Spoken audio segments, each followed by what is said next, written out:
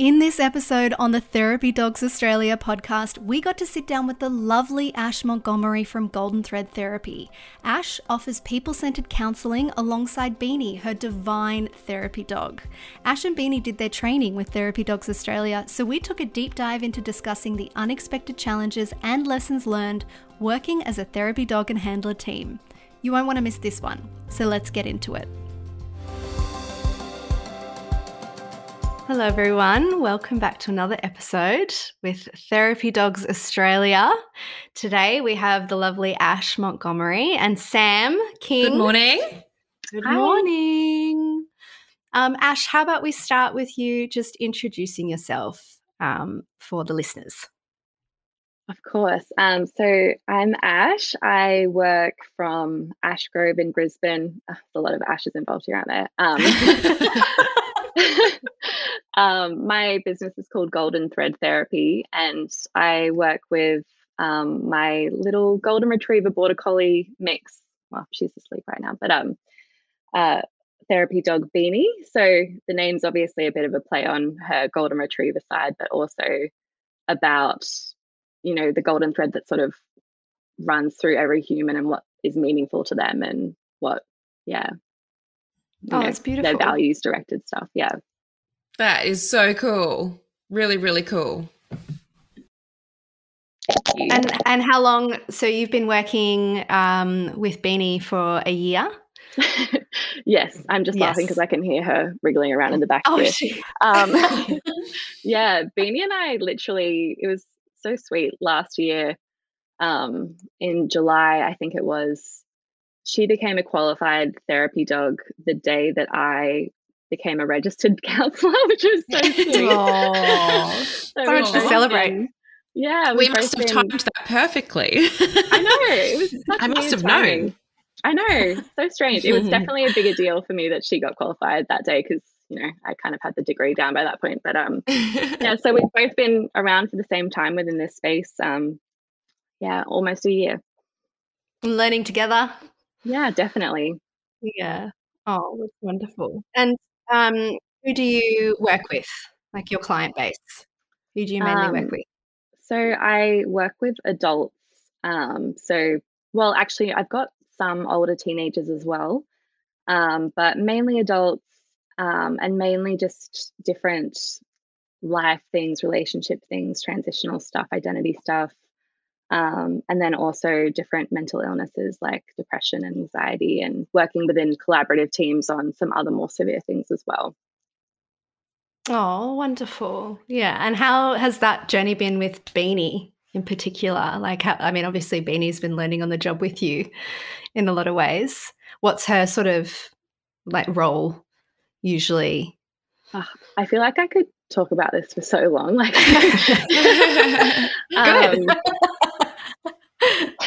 she just does so many different things. Like sometimes I feel like she's working harder than I am, which is really lovely. But then also there's times where she sleeps for like 20 minutes and I'm like, no, I'm pulling half the weight here. That's good. But she just creates such a lovely environment for people. And the more that I work with her, the more I realize how important that environment is in terms of people feeling safe, welcome. So many things. The way that she greets people is so sweet. And just, it always starts on such a warm level. And then throughout the session, there's just so many different dynamics that she'll bring to the table, whether it be providing people with that stress relief. You know, there's obviously, I learned from my clinical training with Therapy Dogs Australia that there's all these amazing stress relief impacts that dogs have, which I think a lot of us probably anecdotally do anyway. But she, you know, I'll watch people get quite tense talking about hard things, obviously, because that's a big part of therapy. And I'll watch people just put their hand on her head and just be gently patting her, and it's so grounding for them. Or even it kind of gives a bit of agency back to clients as well to direct their sessions with me rather than just me taking them through things, because they will self-regulate sometimes. So sometimes they'll be talking about something really difficult, you know, getting a bit of regulation from being with Beanie on the couch. And she's just right there. So it's a really easy way for them to sort of like break the tension when they need to. Oh, She's just jumped up on the couch behind Ash. We can all see each other. Yeah, very cozy over there. But yeah, it's just so lovely watching that happen. They'll sort of look at her and laugh about something that she's doing, or and like then we find just that did. regulation that they need. Exactly, yeah. Which is great just icebreaker as well. definitely, yeah. So I feel like the bonding at the start of the therapy alliance is a lot faster, but in an ethical way, which is amazing. And yeah, just all of those different ups and downs within sessions. And I've had some people just outright say to me that there's no way they could have worked through some things if Beanie wasn't there. And they will literally, like, if she ever can't be around, they will not talk about certain things because Wow. she's Yeah. such a grounding presence for them. Yeah. Oh, that's really wonderful. And That's it's so wonderful that cool. you have started that journey together at the same time as well. Like just a Totally. team from the start. Yeah. One of the things that we've learned about, you know, I think it might be in the ATL code of conduct around, you know, working within your scope and trying to be, you know, pretty proficient with your tools as a professional before you move into animal assisted therapy, which can be like definitely ideal in lots of scenarios. But I worked with Sunny throughout my provisional pathway as a psychologist as well, which was, you know, over 10 years ago now. So we didn't have a code of conduct or anything back then. But it was such a eye-opening journey for me. But it's hard for me to compare like what was it like without him, because I only worked without him for like a year as a provisional. Oh, wow. Yeah. I did the exact same thing. Yeah. Yeah. And then I had him with me, and I've had I worked part-time, obviously, animal assisted therapy with him initially because I only have one dog at the time. But it didn't take me long to get a second dog trained. So from very early career, I've been doing animal assisted psychology, and it's very hard for me to compare to what it would be like without having them there, apart from like there are days when obviously, you know, the dogs can't be there for whatever reason. But I honestly couldn't really tell you. Like I was never a psychologist without a dog, really, like for such a short period of time. But I can definitely see the benefits that I see. And I definitely, from talking to other psychologists that haven't worked with animals, definitely can see, you know, like a lot of things for me have been a lot of an easier journey. So you sound like you're What in a sort bit of of a things, similar Sam, in situation. particular? Ash. What Yeah, sort of things have been definitely. easier? Yeah, in particular. Yeah, so things like your KPIs, like some practices keep KPIs, which is like your retention rate, basically, is how they do it in the therapy industry. Because it's like, you know, to be able to be effective as a therapist, you need to be able to maintain engagement with the client. So they keep coming back for more sessions because otherwise, you know, the treatment's not complete, really. And it's like, you know, a lot of places you'll hear saying like it's the most important thing is that you're able to engage your clients and build that rapport and keep that engagement going throughout the treatment protocol, basically. My KPIs for retention were smashing every other senior Amazing. psychologists in the clinic that I was in. I remember they gave us our KPIs one day, and my average session thing was like 7 point something, and everyone else's was really low, like 2 point something. Oh, whoa. Yeah. Wow. And I was a prov psych, and it was like, Sort of like, and I was like, oh, should I just like immediately leave because now everyone hates me? Like, and so not only was like, you know, that satisfaction of like, you know, I'm probably doing a pretty good job. Like I knew it was the dog, but also like my employer at the time is obviously happy with you. And of course, yeah. I think there was some, you know, between the colleagues, it was probably a little bit like, oh, this chick, like making us look like fools. But their numbers were very stable across each other. Like everyone else who didn't have a dog, like their numbers were very, very similar. But it just highlighted, like, you know, and then from there, like, I mean, far out from people that worked there, we must have trained another, since starting Therapy Dogs Australia, like 3 or 4 of their dogs from that workplace. So, you know, like it was obviously a cool exercise for people to see. But even that type of thing, like being early career and being, so quote unquote successful in that regard, like it's just less stressful for you because you have so much stress early career. We get this thing called imposter bias, where it's like, or imposter syndrome, where it's like you just feel like you don't know anything, and all this knowledge that you have as a therapist becomes quite implicit, a lot of it. So because you're pulling from all these different toolkits, and it feels like you're making stuff up when you're talking to people, and you're like, am I making all this up? Like I feel like I've made everything up, because you've just got all these like you know, tools that become quite implicit. And as an early career therapist, it is very, very common to be really second guessing yourself quite a lot. And, you know, to have like any feedback that you're doing a good job is so, so important early on, because your confidence is a big part of being able to be a therapist. If you can't support yourself in the space, it's really hard to support someone else.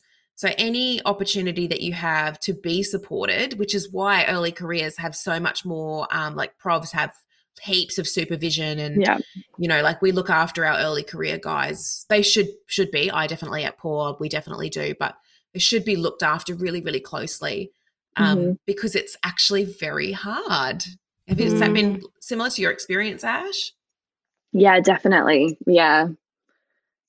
It's interesting what you're saying there, Sam, about even considering the impact that these dogs are having on us as therapists in the room as well, and how so much of what we're doing is fueled by our sense of being grounded or like confident about what you're doing, you know, because no one's going to feel relaxed if the person who's meant to be driving it is all over the place. And so that impact as well, like there's just so many different things that they have influence on, and it's so amazing.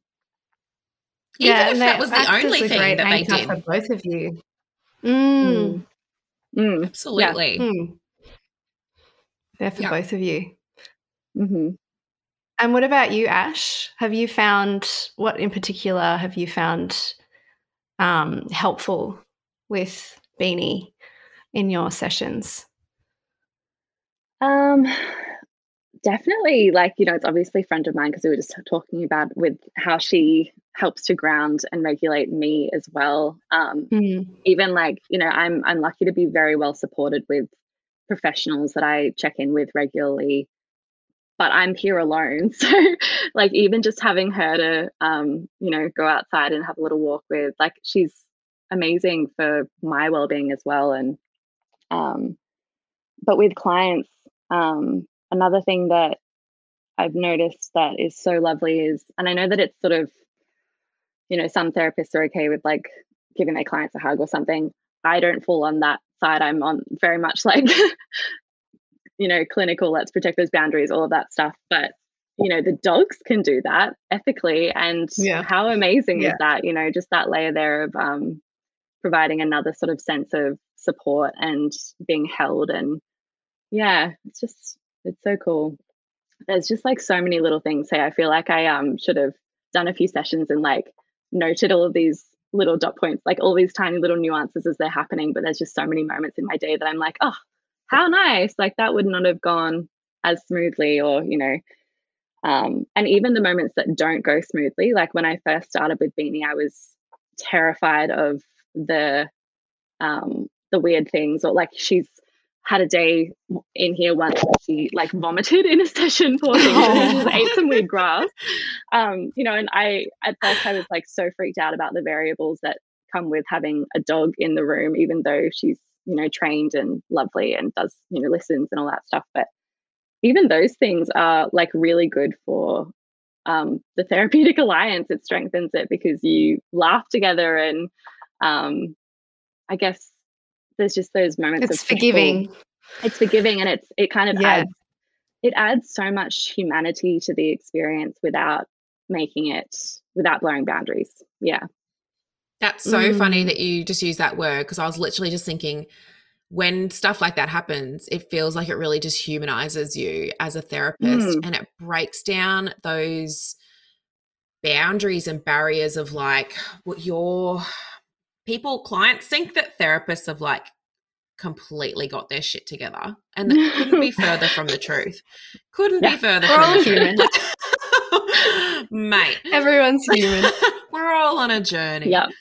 So I find that, you know, like it really helps to go like, oh, that's just a person, like that's cleaning up dog vomit. Like I can feel so much more comfortable in this space because I have a dog and it vomits, you know, and like Ash is saying, like I don't have to talk about all of the areas of my life that I'm on a journey with, and that I, you know, like the struggles and challenges that I'm having, because that would be inappropriate for me to discuss those kinds of challenges and things like that with a client who's got their own burdens and that they've brought here for us to work through. It's not, sometimes self-disclosure can be really useful, don't get me wrong, like but if you're actively going through something as a therapist, I would say those are the things that you're not going to disclose, because they are still a burden, and you don't want to put that into the space with your client. But when the dog stuff happens, it's like this isn't anyone's.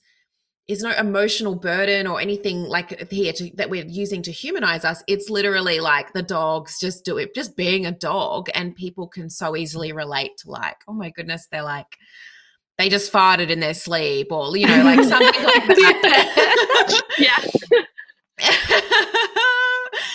There's a handful of times in his life where Sonny has done an audible fart and like woken himself up, and like he's like turned and looked at his bum, and I'm like, what?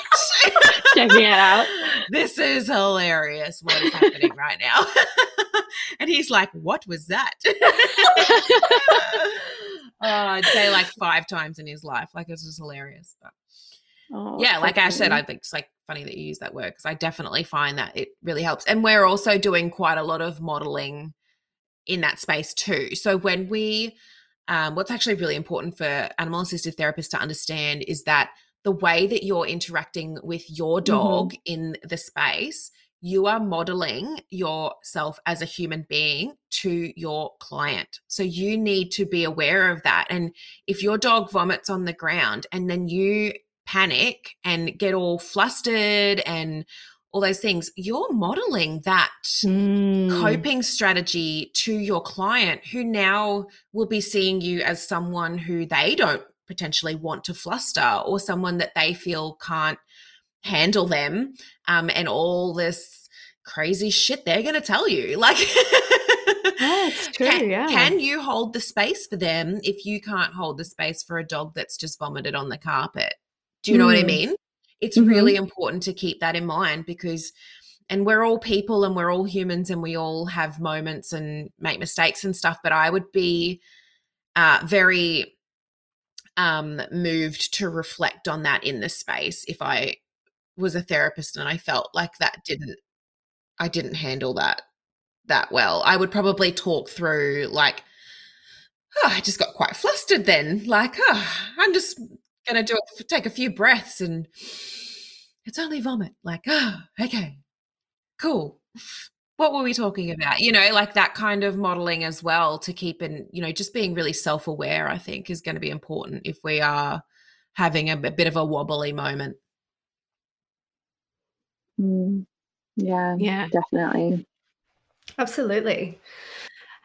Have there been any, like, because you've been working now, Ash, with Beanie for a year, how long did it sort of take for you to really feel settled in as a team?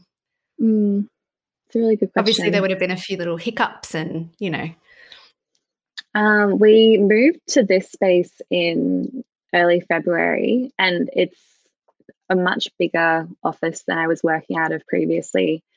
And also just sort of the variables of this building work really well for Beanie, and she's been very, very settled since then. Like, I think it like probably took us just she loved it being here as soon as we got here, and then the sort of adding in those different like she's really, really good with her when we make a boundary. It's one of the things that she's just like quite effortless with. I think it's because she gets the immediate reward of like going through it. You know how there's other things that there's not like this immediate reward attached. But so just sort of setting up those little things about like this is that space, you know, this is there's a like Pilates studio downstairs. So just being like, oh yeah, wait, I know that you want to run down and see everyone, but we're just gonna stay up here, you know, things like that. Oh, bless. And once we sort of worked out those physical things here, she just got so relaxed and just really settled into the space really well. Yeah. Oh, wonderful. So it was really environmental that helped you definitely. both settle in together. And I think it's always going to be a bit of that. You know, there's obviously we have such an impact on the dogs as their handlers as well. So when I was feeling more settled into the space and, you know, focusing on my well-being and stuff, like there's that direct correlation there of she's really settling too and feeling really happy. So probably a bit of a yin yang sort of thing there. Yeah. Do you think, Ash, that, you know, when you took her into the first environment that you were in before you had this space, do you think that getting this opportunity to start fresh in a new space has made a difference, you know, like as opposed to taking her into the first place that you worked together? Is that, you know, because I know that people can get quite a bit of like anxiety bringing the dog into the space initially when they first start working with them. And I wonder, you know, does that, because I changed spaces a lot. By the time I got to my office that I'm in now, I was a pretty confident animal assisted therapist, so, and dog handler. So I think I was able to set that space up. Like I was able to set it up for the dog's well-being. So I built really big rooms in my clinic. Whereas I could have put like 6 rooms in and had normal little psychologist rooms, but I've got 3 really big animal assisted therapy rooms, which cuts your profit obviously immediately in half. But, you know, did you find that? Like, was it easier going into the next space after you'd already had a little bit of experience somewhere else? Yeah, definitely. I think there's a lot of different factors involved there. There's sort of fewer variables here upstairs. It's like a really quiet environment, and there's other offices here, but I genuinely don't even know when everyone else is working. Like I barely see people. It's very relaxed and very quiet. And so I think that really helped that there wasn't a lot else happening right outside our door. But then also, like you mentioned, Sam, where you're building up your skills in these different places. And so I think naturally just having a few months under my belt of working with her and then coming in as that confident handler, setting everything up so intentionally for a dog and also specifically for Beanie, and bringing that confidence in from the start with that intention was probably really helpful too. Yeah. Yeah. And when you say specifically for Beanie, you're talking about the boundaries that you mentioned before, specifically for Beanie. Yeah.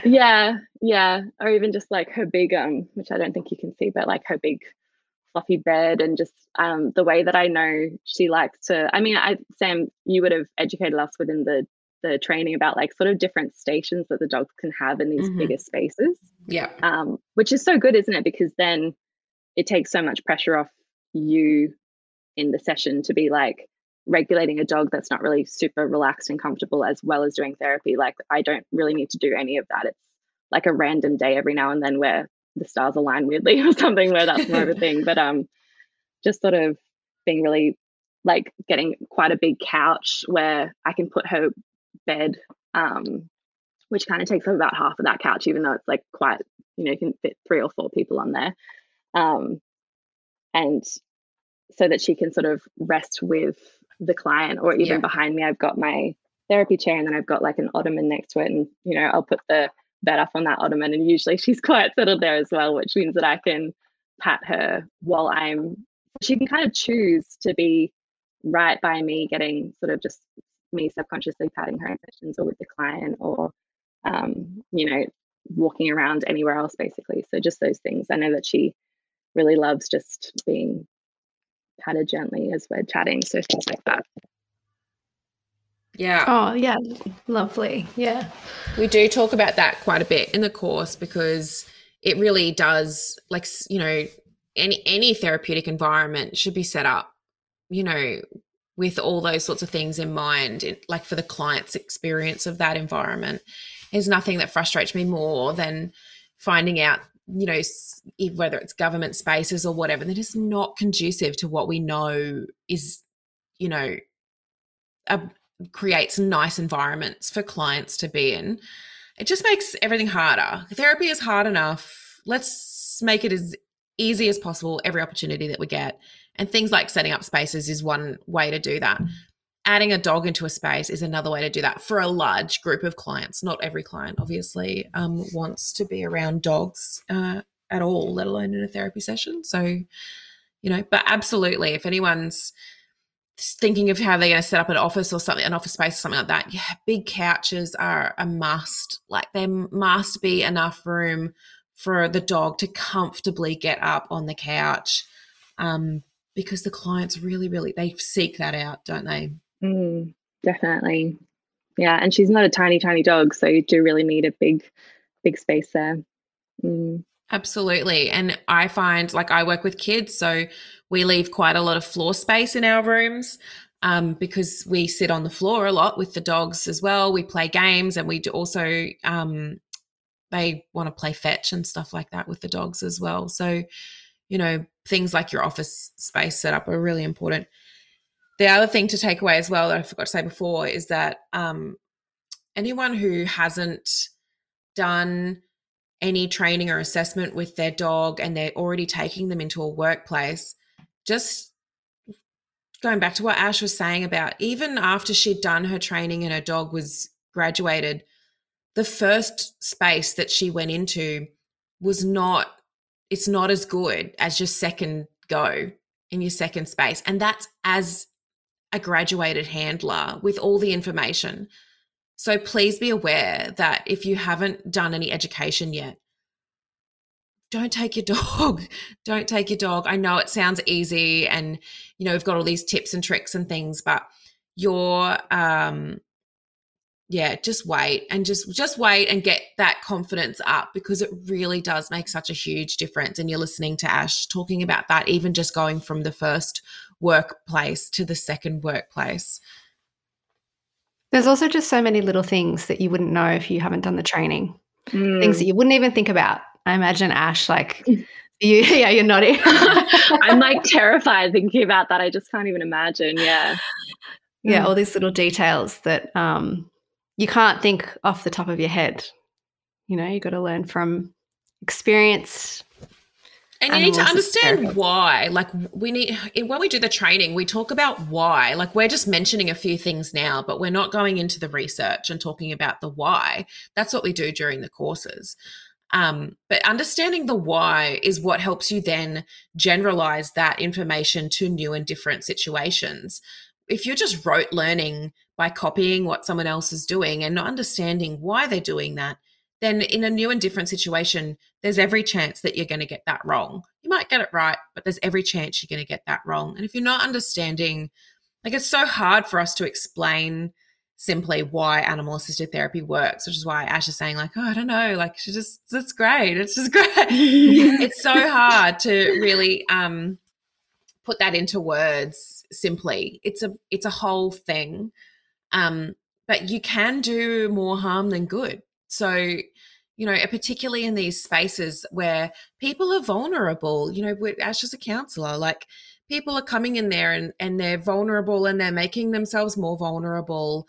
And if Ash is incorporating, you know, a therapeutic modality that she doesn't understand, then there's every chance that could go wrong. And that's exactly what animal assisted therapy is. So that's why we talk about, you know, guys, like, try and get educated. There's plenty of opportunity. You don't have to just train with us. There's plenty of places now that people can do some animal assisted therapy training.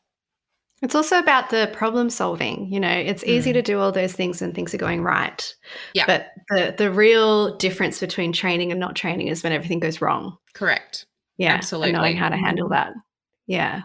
Yeah. And also, sorry, No, you're right. not just the clinical stuff that we're learning, but the time that I spent with Beanie to get her up to scratch to be assessed. I spent so much time going over everything in all of these different environments. And not only was that amazing for her understanding and building those tools, but it was amazing for our relationship as well. Like, we built a lot of trust in that time. And there was a really big change from the start to all of that training and then assessment. So relying on that relationship and that trust as well, I feel like was huge.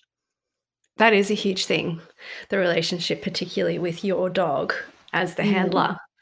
Yeah. And how do you think, Ash, like, how do you think your clients, can they perceive that? Is that something that's come into the space with you? Yeah, because I would be nervous. Like, I would be really quite anxious if I didn't feel like she was going to listen to what I was saying, or if I didn't feel like I could correct something within a split second. Or if there was, God forbid, any actual real danger, you know, if like your dog wasn't safe to be around somebody for a specific reason or was going to be spooked at something, like going through that assessment and knowing, sort of clearing out those risks well, I guess checking those things through to be very sure that that's not going to be a problem, also gave me so much confidence. And yeah, I mean, I'm sure that any therapist has had a day where, well, probably many days that they can remember where they just felt more like on edge or tense or anxious or something like that, got like terrible sleep or something, you know, going through their own stuff. And that foundational energy that you're bringing to the session does change things so much. So if there was any reason to not feel completely comfortable with myself, the space, and Beanie, then it just would not be very good work. Yeah, like, people pick up on that. And that's like, it's just such an important part of therapy, isn't it? Oh, yeah. Yeah. Absolutely. That's cool to hear, that throughout the process of preparing your dog that you know, recognize that you're building that relationship, because we do get people that have done the course and they get stressed during that time, you know, and they start coming back, and like, we offer post-course support and things like that, but they start coming back and kind of getting a little bit grumpy or a bit aggressive even with us because they're finding it hard. And I sort of go like, you know, like, the activities that we set, they're not that hard and you don't have to do it perfectly. But what I'm a little bit concerned about is that you're not okay. So, you know, and that your response to that is actually pointing the finger and getting all upset with me. So, you know, you're not ready. That's what that tells me. And so regardless of, you know, you could get 5 out of 5 on all your obedience assessments, but you're not ready. So I really try and encourage people when they are coming back and saying, like, because it's, you know, like, it is a lot of work. Like Ash said, like, she dedicated a lot of time to it.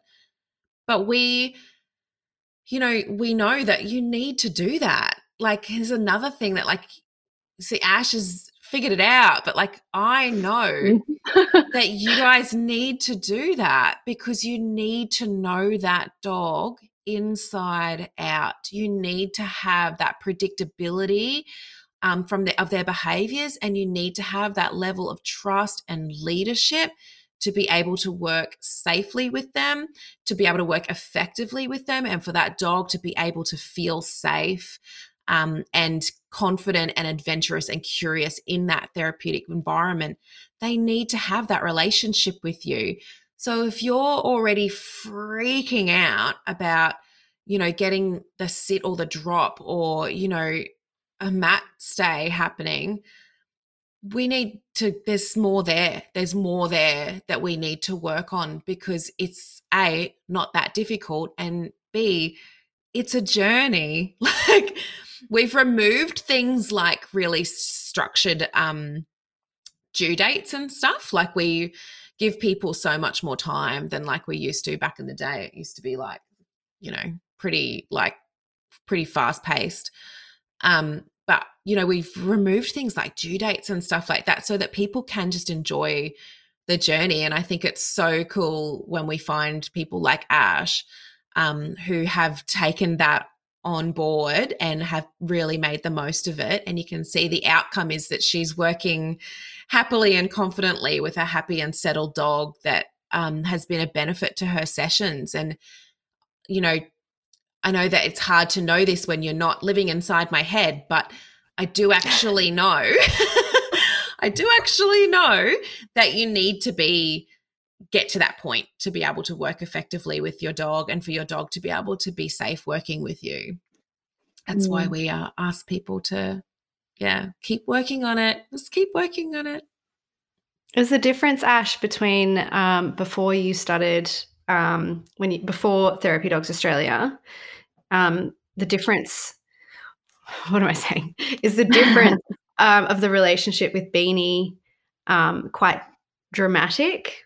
Like when the before and after of Therapy Dogs Australia, what sort of changed, or what are the main things that stand out to you that improved your relationship with Beanie? I think we've always had that really lovely, like, you know, normal or like personal, you know, dog human relationship where she's always been a very happy dog and very well supported from a personal perspective.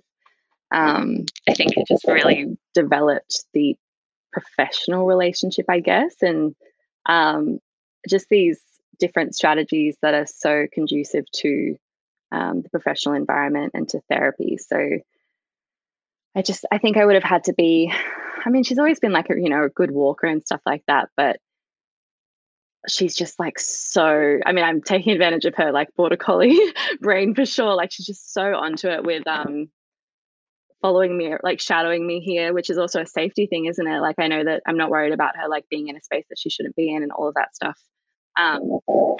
So just kind of these different things that I guess people wouldn't really need to put time into. Like obviously a lot of people really train their dogs regardless of using them in professional spaces, which is very cool.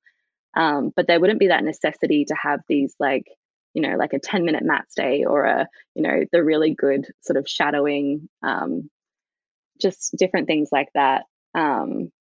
And also I understand a lot more about her well-being too, which is obviously incredibly rewarding from a personal and professional space. I don't know, it's just like such a fun time. I think I got so lucky with the timing of when I did it because I did do it just after finishing my master's coursework and before starting as a registered counsellor. There's that gap there where you've got to like have your degree mailed to you and all that stuff. So I got so lucky with the time that I was able to put in. I think for a lot of people it would be way harder to pull that off, or it might take a bit longer, which would be a good thing to cover your bases in that way. But I just have such fond memories of that time that we spent together. And so I guess it's pretty hard to pull apart the professional and the personal, but yeah, definitely those like really functional skills that built up my trust in her and probably her trust in me as well. Like she knows that I'm always I know what to do in different environments because I've been trained, so I can have her with me in all of these other random public spaces and be really comfortable. Yeah, well, that's a big standout, isn't it? The difference between personal and professional is noticeable, I think, as well for clients. But that's something maybe that people don't think about when they're going, oh, well, I'm going to have, my dog with me in a session. There's all those little details that, set apart the professional versus the personal relationship with the dog as well. I'm interested as well, Ash, to know when you started working with Beanie, have there been times during like your time with her in people sessions and just in the workplace and stuff like that you have gone, oh, we talked about this in the course? Like, have there been times where you've gone like, oh, that's something that I learnt about. It's happening. That kind of thing. Like, is the course like, are we hitting those markers, do you think, for that real life stuff? Yeah, I think a bit of it is kind of what you touched on before, Sam, when you were talking about how you do this stuff for a little while and becomes like this, you're like, which toolkit am I like, Yeah. it's all like quite like blending together and things. But yeah, definitely. There's those things, sort of like textbook things that come to mind. And but there's also the practical stuff of spending that time using your methods to teach her to like drop or something. Mm-hmm. There's been times where she might be, I don't know if this is a general thing or a Beanie thing. Sometimes she just gets a little bit like, she just kind of wanders around. It's like she doesn't really know where to be. Yep. And so using that skill of making, well, like with the mat training, you can essentially make any space their comfort space and their secure. Oh, I love that so much. So that skill of like, this is your space to rest right now, has saved me so many times when she could have just sort of been walking around. And like, there's definitely like, it's fine. She'll spend a couple of minutes walking around sometimes in sessions, which has never been a problem. It's quite entertaining sometimes to see her kind of considering where she wants to lay down. But I just, yeah, if we didn't have that training, I mean, across the board, there would be so many things that I would be really nervous about. But it's just so good to rely on the fact that I can ground her at any time, because I spend so much less time handling her, I guess. Like, I just feel like there would be so much more time out of every client's hour of me just trying to settle her, rather than, we've got that skill from all of this training and all that time working on it, where she's just like, oh yeah, cool, this is my spot. I'm going to hang here and I'm really happy and comfortable. So yeah. Cool. And like on the other side of that, is there anything that you think that has popped up, or I know what you're saying, like, once you get into the field, you're sort of picking up information from everywhere and it all becomes kind of like just your knowledge base. But I really want the courses to help people feel confident and ready to go into the workplace. And I want to prepare people and their dogs for, whether it's an unexpected event or things that we find pop up a lot like that. So it's actually an expected event. Like, I talk in the courses about collar grabbing because I've had kids grab my dog's collars like so many times. Things like that. But is there anything that you think that you've come up against in the last year that surprised you, or like that we didn't cover, that we could, start warning people about or preparing the dogs for? Like, has there been anything that you thought like, oh, this would actually be really useful for others to know about? That's a really good question. I feel like I'm like not well enough positioned to answer it, because I feel like the stuff that Beanie and I want to improve on is probably right there in the course, like it's definitely in there. It's just that we need to do even more of that training, and put more time into different skills. So what would be those skills? Like, what are the things that you would suggest that others who are training now or in the future, like what do you think are the skills that they should like just take it, they take this part seriously and really put some time into this? Something that we are working on always, and that I probably will have more questions for you about at some point, Sam, is Beanie, I guess she's a medium-sized dog. She's like just over 20 kilos, and she will jump up on adults. It's really interesting. Like, I remember being really nervous about her ever being around like little humans, like kids and toddlers and stuff. She has this natural, like, it's just never been, I'm always like very on She's edge super when gentle she with them. is, just in case, but she's so gentle. Yeah. She just does that naturally, which is, thank God, right? Yeah. But we, like, my partner, my clients, like, she gets reinforced for that all the time. Like, they're always like, oh, this is so nice, it's that hug, like. And so as much as we're working really hard on, I'll do the like stepping on the her lead thing to keep her not able to jump up and stuff like that. And maybe we need to do more of that. Now that I'm saying it, I'm like, that's the thing that we need to do more of. But but yeah, like, I think it's just hard when there's these things that a lot of people really enjoy, and again, probably from that personal sense, but you just have to sort of try and have better boundaries within the professional side. And yeah. So she definitely gets reinforced with that, where people are like, oh no, it's fine, I'm such a dog person, I love this. And I'm like, I know you're all dog people and you all enjoy this, but I'm like, what about that one person who's not, like, who is a dog person but just doesn't want to be, have the dog's paws up on their, It's a really their good tummy or something. It's a really good question, because what does happen then? Like, what has that happened? Has she jumped up on someone who hasn't appreciated it? Well, I mean, I don't work in spaces where more vulnerable people are coming through, but we would need to take that very, very seriously if we were going to transition to a different space where, for example, there was lots of pregnant people or people with wounds or something. Like, we wouldn't be up to scratch for that sort of environment right now, so we would have to be like full on with the training around that and really reinforcing that. So yeah, just those things, right, where you're just trying to make it as safe as possible. It's funny you say that, Ash, because I've got a 7-month Groodle, 7-month-old Groodle, and it's the same thing where he just loves people. And just from a personal perspective, it's the same thing where he gets reinforced. He jumps up and people go, oh, it's fine, and they grab his paws. And I'm going, well, actually, he's got to learn, and trying to get him into sit.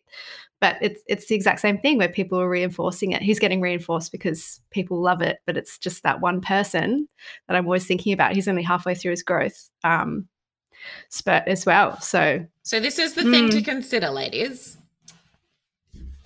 It is important to note, is your dog jumping on people who don't want to be jumped on? Because if they are not doing that, then you might find that those people have invited your dog to jump on them. So keep an eye on it and observe it, because it might be the case that your dog's only jumping on people who want to be jumped on, and they actually aren't jumping on people who don't want to be jumped on. So watch the interactions, become little detectives, and be very observant on the interactions, and see if you can catch those cues. What are those people doing that's inviting your dog up? So that you can start to piece the puzzle together of, so Beanie knows that if you gaze into her eyes lovingly and speak in a high tone, that means that you are DTC, down to cuddle. Maxine got there.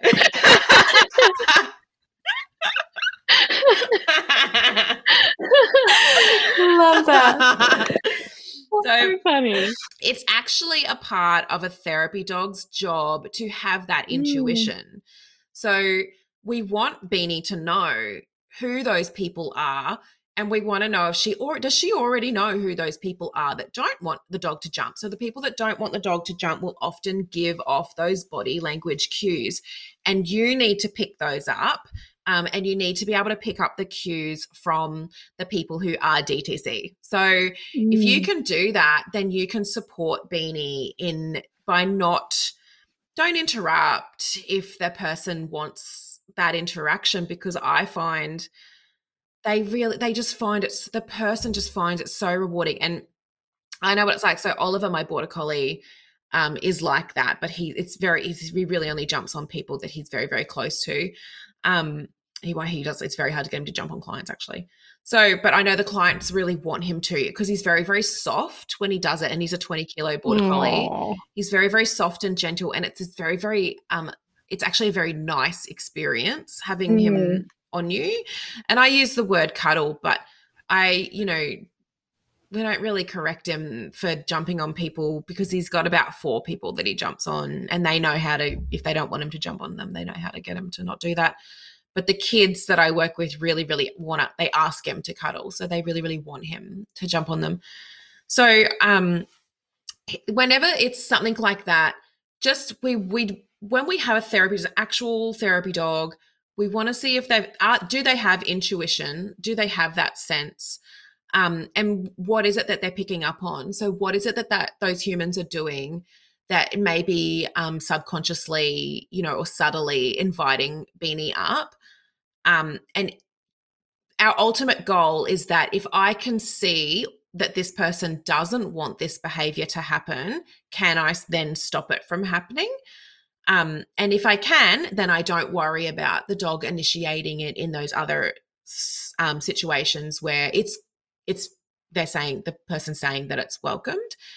It's a little bit left of center of what, quote unquote therapy dog training is about. Like, there are lots of codes and things like that that are like, they must not jump. But when you're actually working in the field of animal assisted therapy and you are actually watching the human animal bond develop in this really natural, organic initiation and reciprocation between your dog and your client, and you're physically in the room and watching and experiencing and using all of your clinical skills to observe and make good judgments about whether or not this interaction is helpful or harmful, I can tell you right now, there's plenty of times that when dogs jump up on someone that wants them to do it, if you were to interrupt that or stop it from happening, you would be rupturing the rapport and you would be dampening the human-animal bond. And that works against everything that we're trying to achieve and everything that, that animal-assisted therapy is. You're dampening all of that and you're slowing the process down. So there does have to be this level of trust that we can have in our dogs as long as they have earned it. So notice I'm not saying to Ash, don't worry about it. I'm saying watch her, observe it, observe the human, observe the dog, and try and piece together the puzzle. Because I dare say that Beanie has actually got some intuition and she's figured it out. Because notice when I say, well, is she jumping on people that don't like it? And Ash is like, like she can't really think of a time that that's happened. Well, that tells me I actually know that every single human being doesn't want to be jumped on by a dog. So that tells me that the dog is not jumping on every single human being. So she must be choosing which humans she's jumping on, and those humans must be giving her some advice about whether or not they will invite that. And I would say that she's listening to that and she's actually got some pretty good therapy dog intuition. That answer your question? That's great. More questions than the answer.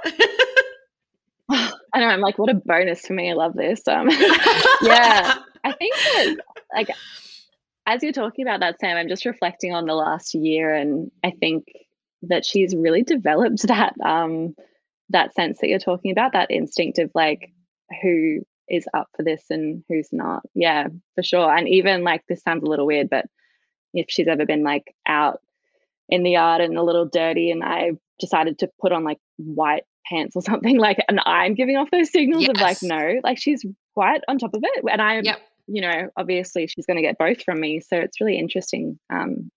Yeah, that makes a lot of. And some little management tips as well. Like, so if you're in this situation and you can see, so like Nala has her little routine. I think I've talked about before. She jumps up on the couch and like tries to put what are the rank, disgusting dog toys she's got in the client's mouth. In the mouth. Oh, take it. She doesn't understand that we have hands because she doesn't have hands. Like, she doesn't really have theory of mind. And she's like, that's her. And I've let her do it since she was a baby because the clients froth on it, mate. They love it. So she climbs up, she jumps up, and she tries to put it in their mouth, and they don't take it in their mouth. So she's like, what? So she climbs along the back of the couch behind them, and they're like wearing her like a scarf. She's a 21 kilo, 2.5-year-old Labrador. And she's like on the back of the couch, and they're like, what's she doing? But she comes back around from the other side and then tries to put the toy back in their mouth from the other side. And depending on the client and how it's going or whatever, I'll either say she thinks that you need to use your mouth with the toy, or like, sometimes I just let it play out and see like what does the client think is happening. But always she like, either they'll start to like play with the toy with her and she's like, yes, or she just slides down the couch and like gradually, like an avalanche, she's like back on the ground, but her back legs, she always leaves them on the couch because she's like, what legs? Like, what legs do I have? Here I am on the ground. And the clients think it's that's so hilarious. entertaining. It's so funny. And she does it very consistently at the beginning of 95% of sessions that we have. It doesn't matter if it's the first time she's met you or if she's met you 50 times. She's like, lol, this is how you play with the toy. And she's just must be like, oh, these humans, they don't get it. Like, they don't know how to play. But I must train them. I'll try and train them.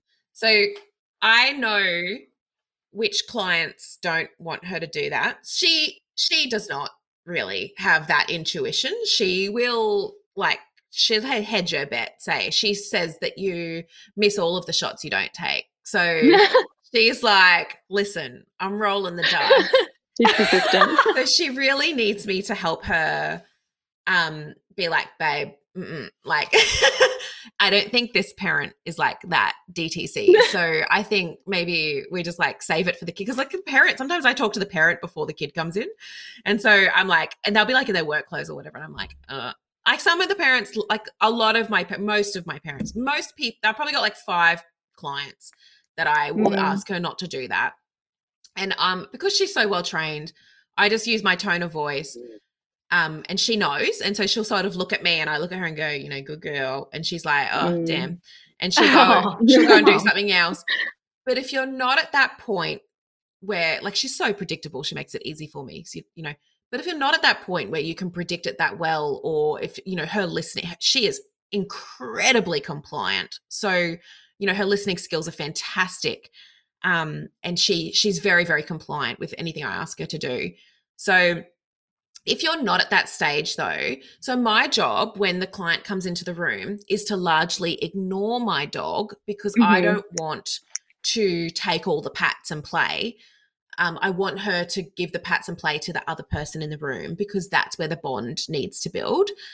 So if I was concerned that I wasn't going to be able to stop her from doing this thing, when we come into the room, I would start talking to her straight away. So I would be like, hey, Nala, you know, do you want to go and find a toy? And, you know, I would just be really natural about it, but I would start talking to her and giving her eye contact.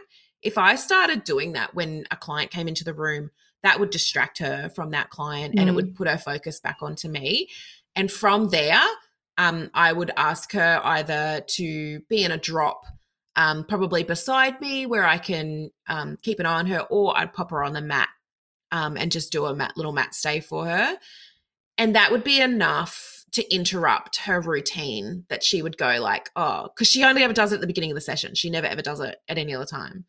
So that would be enough to manage that. So if you've got a situation where you can see like, oh, this person probably doesn't want the dog to jump on them or whatever, you can manage it by giving the dog your attention. And most of the time, the dog will often preference the handler over the client. That's why we have to ignore them at the beginning of these sessions so that they don't just totally ignore the client. So, yeah, just give them your attention, talk to them.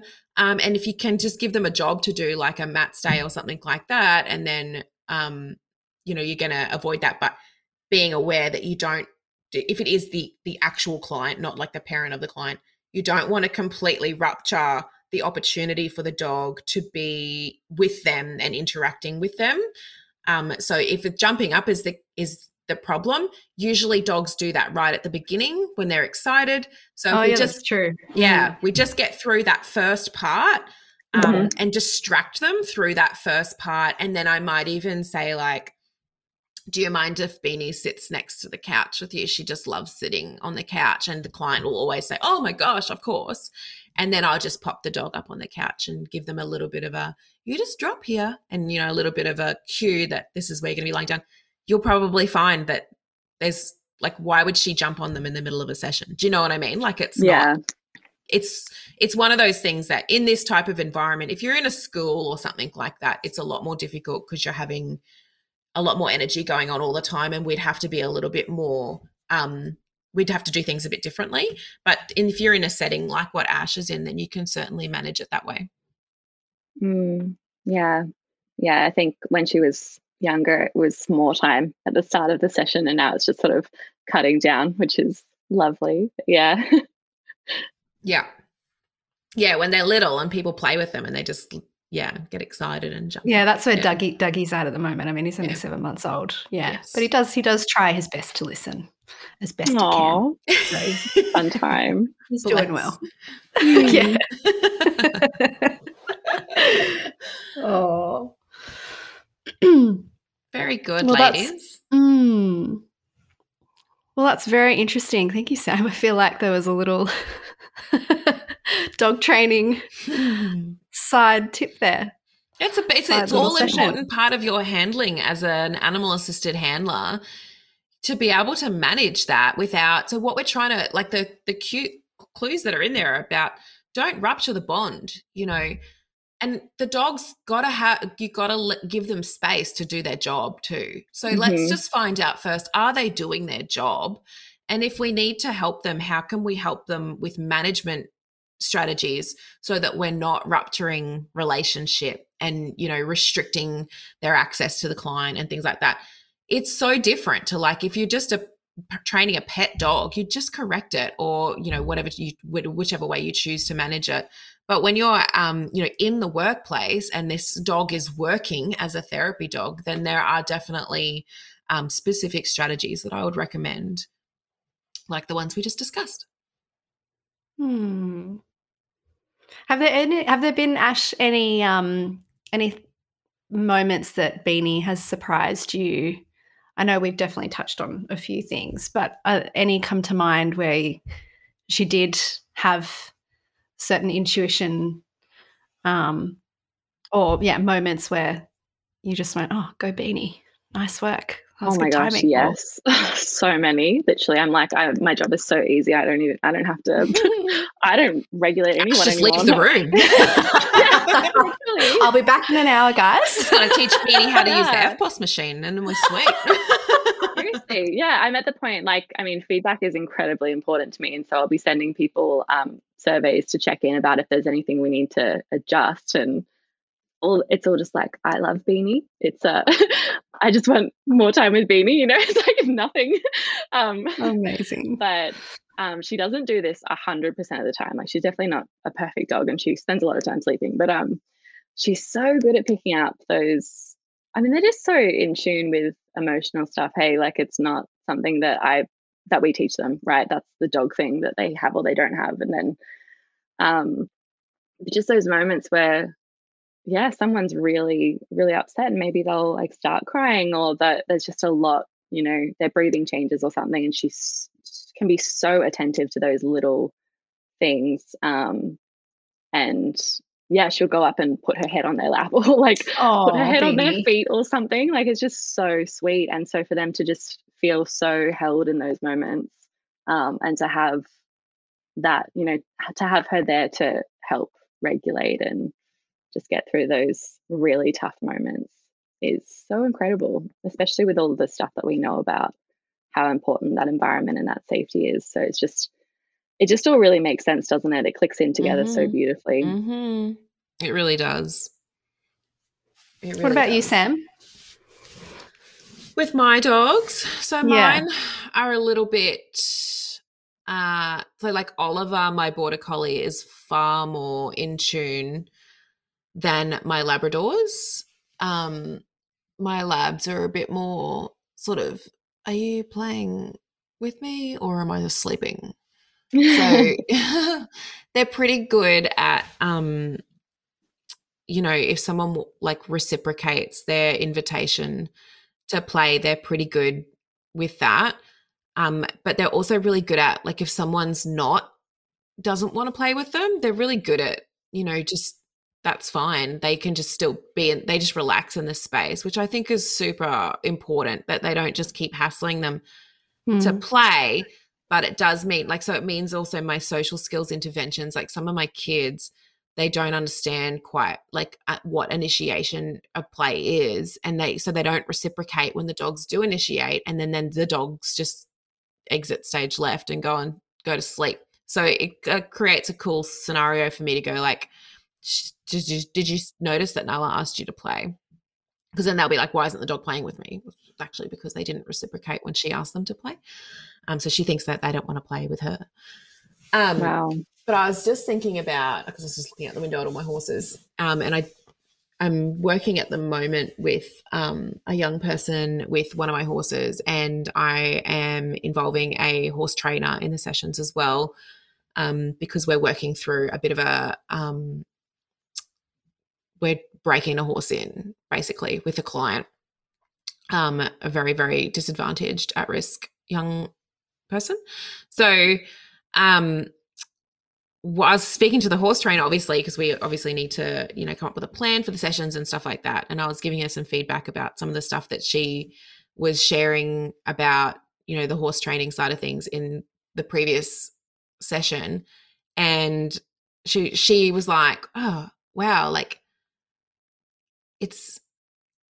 you don't realize, like, it's so connected, like the way that horses are learning, and like the way that, because I was saying, like, when you said this is really useful for that client because of this. And so, like, her job basically at the moment is guiding us through. So I'm not experienced enough to take a client through breaking in a horse. So she's guiding us through that stuff, but she's so, like, she's explaining how the horse is learning and what the horse is experiencing and stuff like that. And then I'm using those as metaphors, to help that young person understand those things that they're learning and those things that they're going through and stuff like that. Wow. So it's this really, like, cool dynamic of these, like, sort of metaphors that are playing out.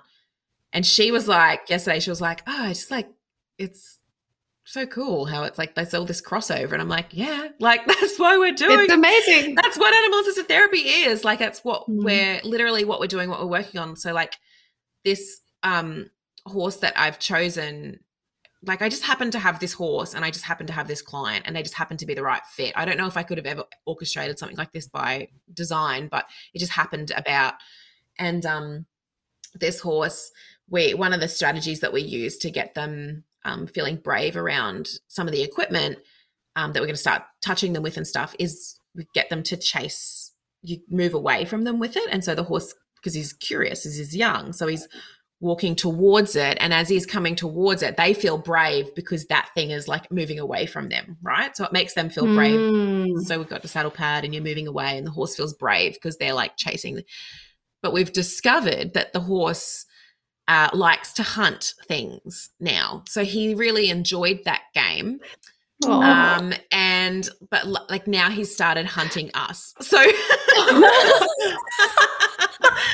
so he's developed this, like, so now when you're walking him, if you're in front of him, he starts to, like, chase, and he bit the trainer on the back last session. Which was hilarious because, like, just nipped her. It was hilarious because I was like, he's going to bite you. Like, because I was watching and he bit it. And the client thought it was hilarious. The client's got a very, he's a teenage boy. He's got a very violent, aggressive tendencies himself. So to see, like, that this behavior sort of played out and a sort of thing, like, it's become so useful because now we're like, okay, so now we know we've taught him this game and he really likes it, and we like that he likes it because he's feeling confident and he's feeling brave, and we're going to want those skills in him when he's under saddle. So we're going to want him to feel he might be a great mustering, he might be a good cow horse, or he might be good at some of the games, the ridden games where you chase balls and stuff. So we want to keep this trait, this confidence that he has, but we do want him to understand that he can't bite people and he can't hunt people. So we're working on, like, attending and, making sure that we're doing our personal space boundaries, and we're talking about, making sure that he understands that it's just a behavior. Like, it's not that this is a bad horse and we're going to bush it. Like, that's not bad. It's a behavior, and it's a behavior that worked for him because it made him feel good about the saddle pad. But we need to understand that that's not for humans, that's for games, and we'll let you know when we're playing that game, sort of thing. So the metaphors and the things that are coming around about that, they're so rich around, behavior and, separating behavior from you and, setting boundaries and, personal space boundaries and things like that. And because this horse is so beautiful and safe and things like that, this young person is working on holding the lead. And if he's coming into your space, you move him back out of your space and things like that. And it's like that horse in particular is like what we're saying about the dogs, like that intuition and stuff like that. He's very connected, very, very connected to this young person. And it's become a real theme of they're both a little bit naughty. So it's a real theme that we've got going on. They're in cahoots with each beautiful. other. It's very beautiful. And so that there's a lot of human animal bond that's developed there. And it might sound like, cool. But this is a young person that really can't go anywhere or do anything else because they're not welcome or they refuse to go or, things like that. So it's a pretty important thing that we're able to have this relationship because that's what's keeping him coming to his sessions. And it was a very important thing that I was able to involve another human being the horse trainer in the sessions because that's where things could have gone pear-shaped as well. But because of the relationship that I'd already built with the young person with the horse, so I'd already started out like the really easy stuff with the young person and the horse. And then I was like, I think we could take this further. So let's do this for real. So when like that relationship that he already had with the horse, that relationship and the buffer there is what allowed the next human in. Does that make sense? So he hasn't had any, and this is a very, very challenging behavior, young person. We haven't had any challenging behavior towards this new human being who's now here. Wow. That's like never happened before. Like, but it's because of this relationship that, and also she's, her and I are very similar style as well of a human being, but also trainer, in that we're very centered around like, what is the animal's experience of this and how can we, make sure we're challenging this animal, but, they're learning, but we're supporting them through that process of learning as much as possible. And he's learning about the body language and all these things. And so the other thing is this horse is stoic. So he pretends that everything's fine, but he's catatonic basically. So he just lets things pile up and then he'll eventually get upset, which I learned by myself with him when I put a rug on him for the first time and he nearly died. So I was like, oh, okay, you're like pretending to be cool. But we like know that with this horse now, right? So right at the beginning of the session that I had this morning, I sent the kid in to go and get him out of the yard. He's got to, get him involved. And the horse was like, oh, I'm really busy, and just like took a drink of water. Like when he went in there, I'm like, we're making a joke of like how he's like, oh, he's so busy, like he can't come out and get work today because he's really very busy. He's so busy. Much going on. So much going on. I'm just like, got to drink this whole bucket of water, And really busy schedule. One of the things that horses will do is they'll do that, but like if they get tense, they'll hold their breath sort of thing, and they just sort of tense. So he's holding the water in his mouth, and like me and the trainer, like we know he's doing it because, we've seen stuff like that before. But so we walk out and we're like making these jokes about how busy he is and he's got to drink this water and this stuff. And I said, he's gonna spit all that out. So just you watch out because this kid's averse to like that sort of thing. I see he's just hanging on to it. He wasn't even thirsty. He's just hanging on to all that water in his mouth. He's just going to spit it out. And it took a good couple of minutes and he's like dribbling a little bit. This kid's like, ah. And then eventually after a couple of minutes, he let all the water out of his mouth, just like dropped it all on the ground. But during that time, we had started talking about like one of the things, and what we already know about this horse is that he pretends he's cool. He pretends everything's cool, but he actually is a bit more anxious than what he lets on. He is a bit more tightly wound than what he lets on. And we had talked about, they tense everything up. And so we'll know that he's relaxed because he'll drop the water. And then he dropped the water. And so it's like this really cool visual thing of like, we just walked into the round yard and we just just chatting and waiting and, that sort of stuff. And then he eventually drops the water and it just really builds this like visual thing. And like, the metaphor is building and building every session around, you know, the stoicness that this horse has, which is what this young person has too, is I'm fine, but you're not fine, and neither of you are fine. And we need to scaffold things. And if we didn't know like about these, you know, certain behaviors and things that horses do and stuff like that, we didn't like, we're waiting. I'm actually just waiting for him to drop the water because I know he's holding it in his mouth, you know, like, so, Wow. and we know that we need to just be quiet and wait, and that's okay. And, you know, when he starts to regulate himself, and because we're regulated and then he's co-regulating off of that, it's so cool for a you know, challenging young person he's very difficult to engage in any other type of therapy without. Wow. Yeah. So that kind of thing, like, it's very, very cool. And it's knowing your animals too, and knowing like, you know, I've involved obviously a more experienced horse person to help us on this, you know, process as well, to really make the most of it.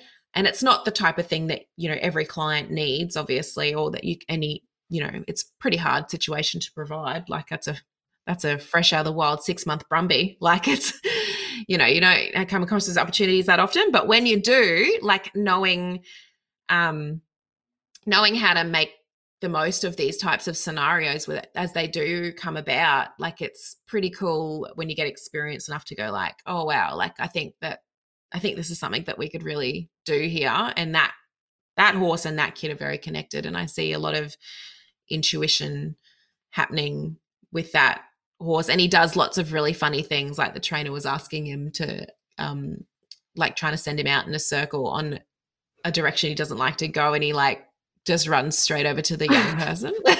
He does stuff like that. So sweet. And we're like, oh, you two, you know, like, Yeah. it's very cute. The horse is very, Wow. it's a bit special, really. So, yes. So special. It is so special. But when you get opportunities like that, which they come about from time to time, you know, we've also got to consider what we're going to do if and when that relationship needs to change or come to an end or things like that. It's a pretty big scenario to be in. You know, like if a young person, especially, that's so difficult to work with, like that young person is, it's pretty challenging. But he's been on my books for 7 years. So we've built a fair bit of consistency and trust in the therapeutic relationship. So I'm hoping that we can piggyback off of that and we can allow ourselves to feel vulnerable in this new relationship with this horse. So That's amazing. yes, that's a whole other podcast, is what to do. What do we do now that we've got this connection really happening? And is that something that you've considered and thought about as well, Ash? Because you're talking about, you know, your clients are like feeling very connected to your dog, and it's like, what now? Oh, I can barely bear when she's got like a vet appointment that day, you know, and she can't come in. That's already like really sad sometimes. Yeah, I mean, for personal reasons, I can't let myself really think about like if anything was to happen to her, because I'll just have my own, you know.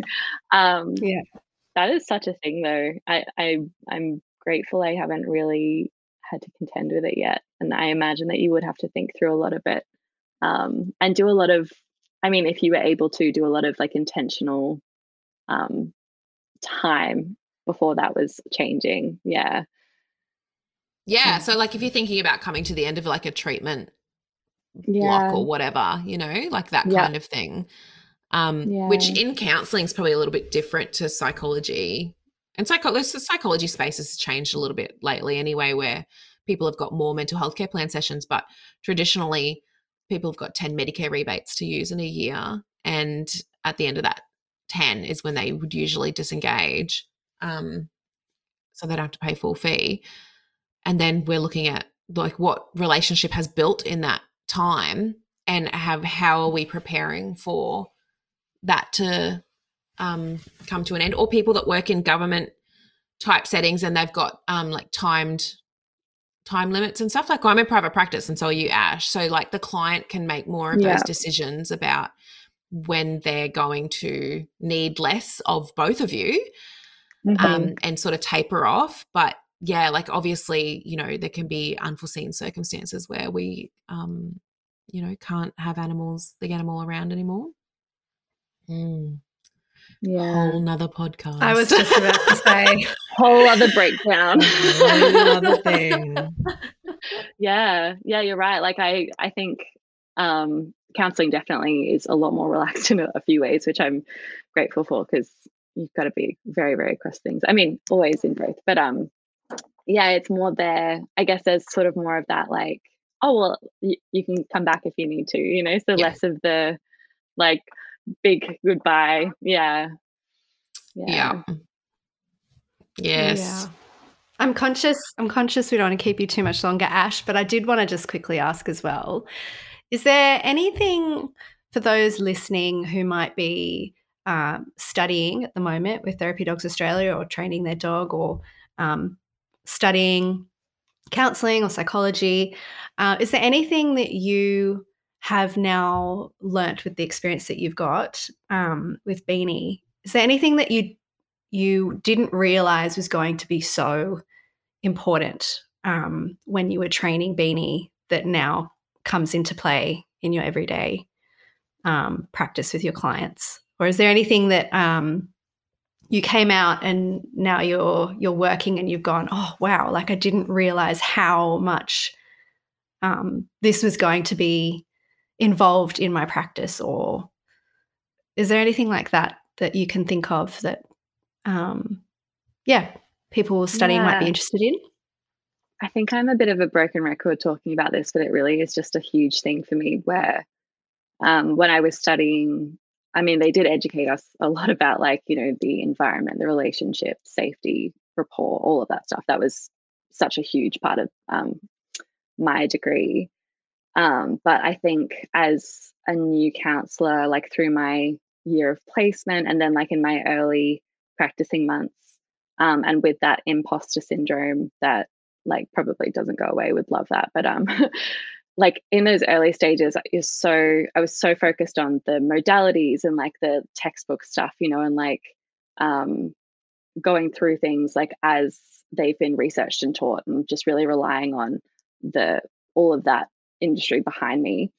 And obviously, like as I've gone through, there's more of that intuition and more instinct and more like blending things together and stuff. But just the biggest thing I just feel is the environment and the relationship. And I guess they couldn't have really just taught us that through a lecture on, you know, within the degree. So I guess it makes sense that I've learned that so much through practice, and I've seen people and their body language and their the way that they're able to work through something, or, you know, just all of these different things. Like I've just spent so much time with Beanie in this space now that I can just see the difference so clearly. And yeah, so I guess like that environment relationship stuff, that it's just cracked through, adding so much humanness to the interaction, it's just really surprised me.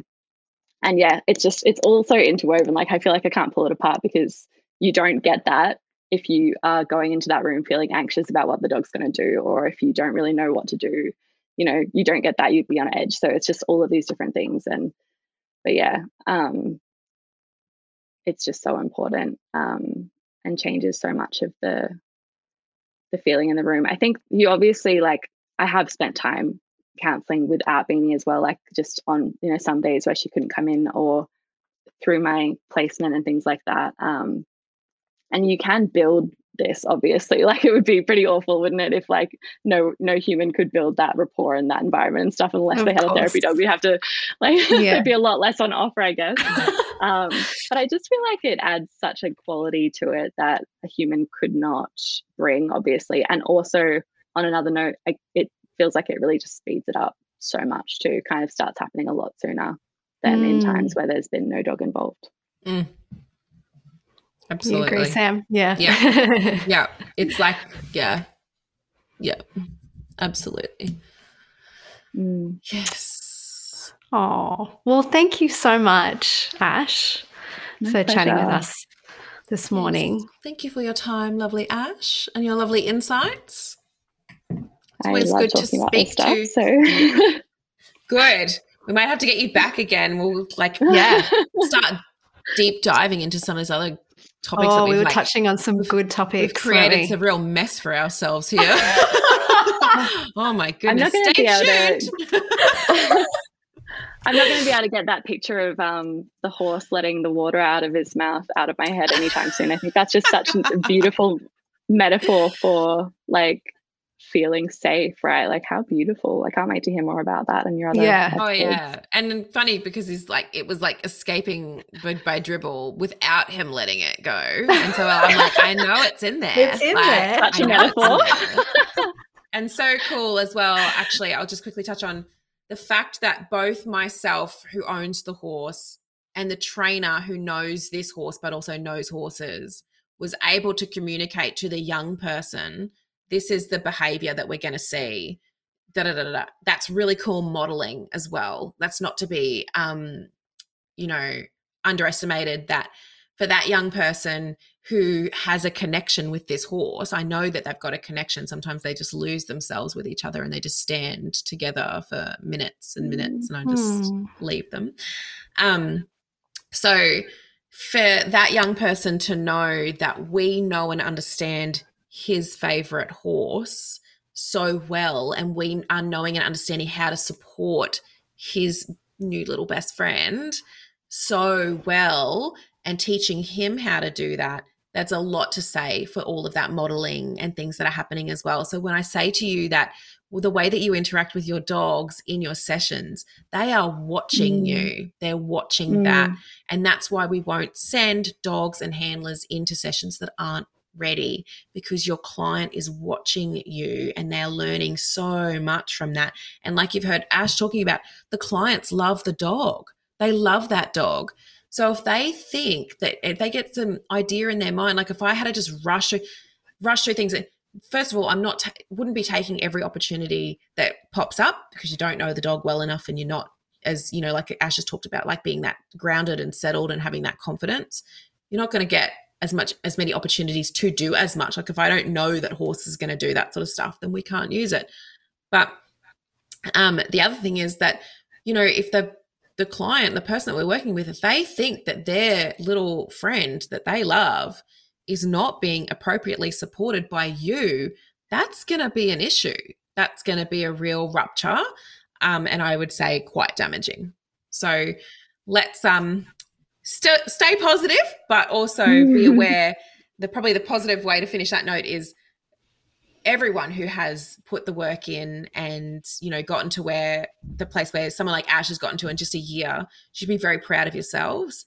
And please know that there is more that is going on than probably you even realize, that, your hard work really is paying off. And the more that we have these conversations, which is why we're doing this, the more that we have these conversations and the more we break these things down, the more we learn about what we're doing and the more useful we can be and the more we can put our tools to use as well. And the better the outcomes, the better the rapport, the better the attachments are going to be. So please be encouraged. And everyone who's just starting their journey or is still on their journey, or even if you're having a hard time, please be encouraged by this. Not discouraged. All right, ladies, thank you so much. Thank you. Thank you for having Ash. me. Thanks, Sam. Legends. We'll chat again. Thanks for listening to the podcast. If you're interested in studying with Therapy Dogs Australia, or you have a few more questions before deciding, please get in touch with us by emailing courses@therapydog.com.au or visiting our website at www.therapydog.com.au for more information and FAQs.